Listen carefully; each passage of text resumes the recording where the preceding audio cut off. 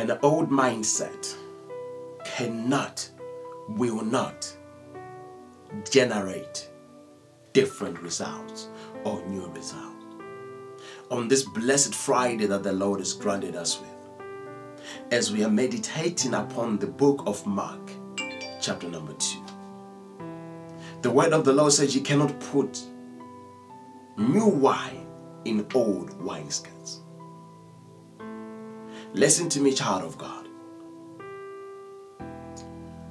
Do not bring 2020 into 2021. In other words, do not be stuck in 2020 in the old ways of doing things. Be able to understand, be able to be flexible enough to the moves and the ways God is operating in the season and times.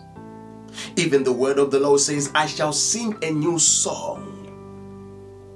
Have the sensitivity to the Spirit of God to understand what God is doing in the religious sector, what God is doing in the economic sector, what God is doing in the governmental sector, what God is doing in the educational sector.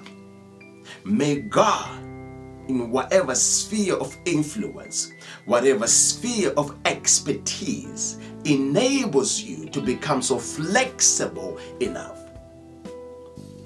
Can God, according to the book of Romans chapter number 12, verse number 2, allow you by His grace for your mind to be renewed for the season that is at hand? This is your apostle praying with you, saying, do not be left out in this new movement. Do not be left out in this generation where God is raising a mighty army. This is your apostle praying for you, saying, Shalom.